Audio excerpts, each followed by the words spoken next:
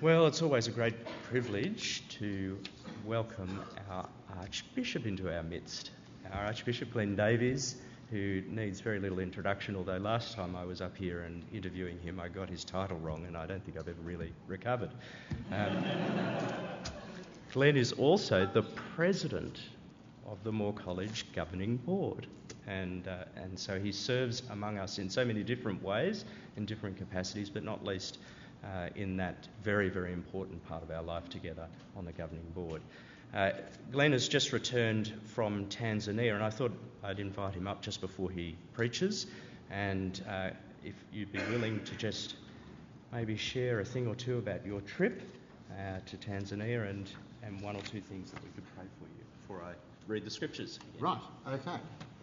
I thought you were going to interview me. I'm just going to talk, am I? That's okay. I can probably do that. I was invited a year ago to open a school in a place called Bunda in the Diocese of Mara, which is in the northwest part of Tanzania on the border of Lake Victoria, which is a massive lake. I don't know if you know, Lake Victoria is the second largest freshwater lake in the world, and three countries border it: Uganda, Kenya and Tanzania. And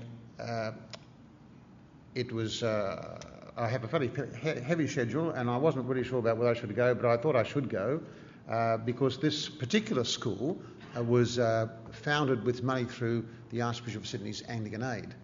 It started about 4 years ago, so it was just being officially opened by myself. It started with about 20 girls. It's a secondary girls' school, and it is now 350 girls in 4 years. That's an extraordinary growth. And so I went for a week in Tanzania, and the bishop there and Helen Hoskins, who happens to be she was a CMS missionary. She now she's retired from CMS. She's my age, and she happened to be in the same class as I was in fourth year in Moore College, along with Bishop Ivan Lee. And so it was great to see her. She left college, went to as a lay woman at, I don't think she might become a deaconess fairly soon, I think. Is that right? Anyhow, I think she became a deaconess. What would he know? Sorry, Dr. Leslie. And then went to St Andrews Hall and spent 35 years in Tanzania. She's very fluent in Swahili, as you might expect after that time. And she's just a remarkable woman of God. She has devoted herself to Tanzanians there. And to see her in situ, having known her personally for nearly 40 years, it was just great to see her on location. She has used her own resources to buy land and build a house with a number of rooms so she can have guest rooms, and she's actually going to give that to the diocese when she either eventually comes home if her health fails, or if she decides, or God decides that she might end her days in Tanzania. She has done a number of things. She's, if you've ever seen her prayer diary, she's the great involver in Girls' Brigade and developing young women, particularly in a country where women are often devalued, and strengthening them in their skill set. So she set up a Girls' Brigade centre where girls come from fairly destitute situations, sometimes unmarried mothers, and teaching skills in sewing, embroidery, tailoring and things like that. And so I went and visited that school, that college. And because she saw the difficulty of girls coming to the Bunda Girls Secondary School, secondary school teaching in Tanzania is compulsory in English, but not primary school. So if there's been no proper English in primary school, they struggle coming into their equivalent year 7. So she established this Bunda, a school called Shalom School, a primary school and a preschool, which is all in English. And it was really quite fascinating to see. That's only 3 years old, and it's already got over 150 students in it. And it just goes at the moment from preschool to year 3, I think it is. So this is the kind of work that she's doing. So my time in Tanzania was a great opportunity. I don't know how long I've got, but anyhow, it doesn't mean you can just stay there. It was a great opportunity, and I planted about 7 trees as I moved around the place. I unveiled about 7 or 8 plaques, opening places and doing things. I received all kinds of gifts. Particular gift I got, which was from the cathedral, was a clock with not a normal face on it, but my face on it.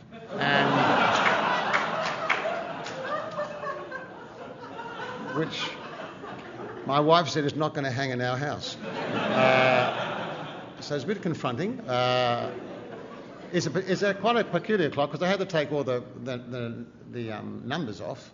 And it was just a 12, 6, 3 and 9, but they didn't put them in the right order when they put them back on. So it's a very unusual clock. It's in Tanzanian time.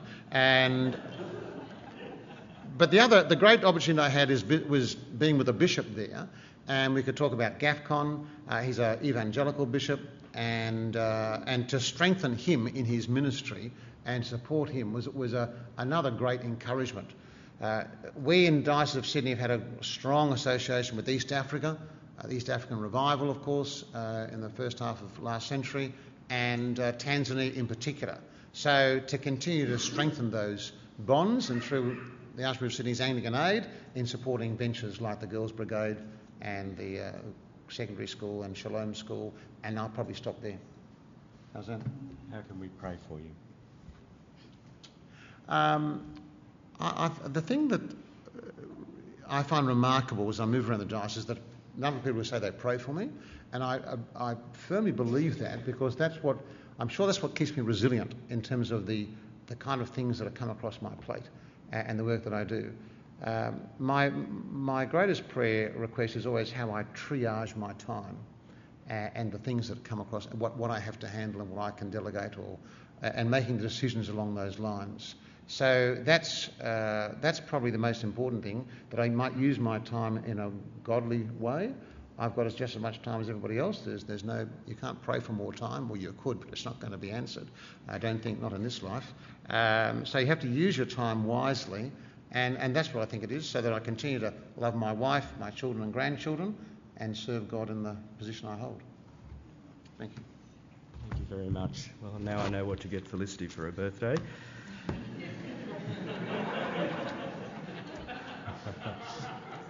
Glenn is going to be preaching to us from John 13 in a moment, but I thought I'd just lead us in prayer before I read that passage out to us.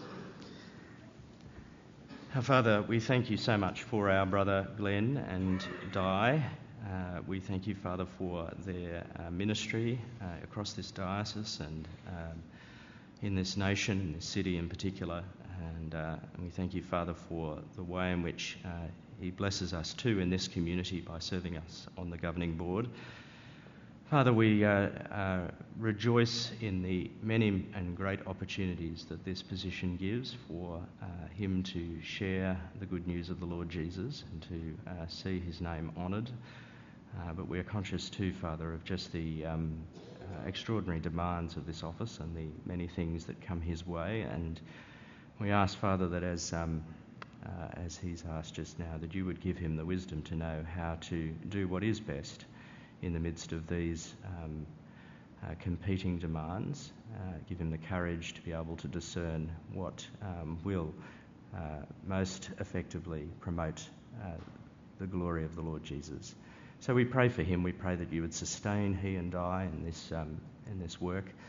We thank you, Father, especially just for this recent trip to Tanzania and all the wonderfully encouraging stories of the work that's going on there, particularly these 2 new schools. We thank you, Father, for those who have laboured in this country for so long, like Helen Hoskins, and we rejoice, Father, in the great fruit that has come from that work, and we pray that you would greatly bless these 2 schools, and that they would be contexts in which the Lord Jesus is loved and known, and that many indeed would come to a saving trust in him. We thank you as well for the partnership that this diocese has with the Anglican diocese in Tanzania, and we thank you, Father, for the opportunity for encouragement in the faith that Glenn was able to enjoy with the bishop there this past week. And we pray, Father, that in this country, that the work that's done within the Anglican Church there would continue to remain faithful to your word and would greatly honour the Lord Jesus. So, Father, we thank you for Glenn. We pray now that as we turn to your word, that you would give us hearts and minds that are willing to listen attentively and the will to put these wonderful truths to practice in our lives. We pray for Jesus' sake. Amen.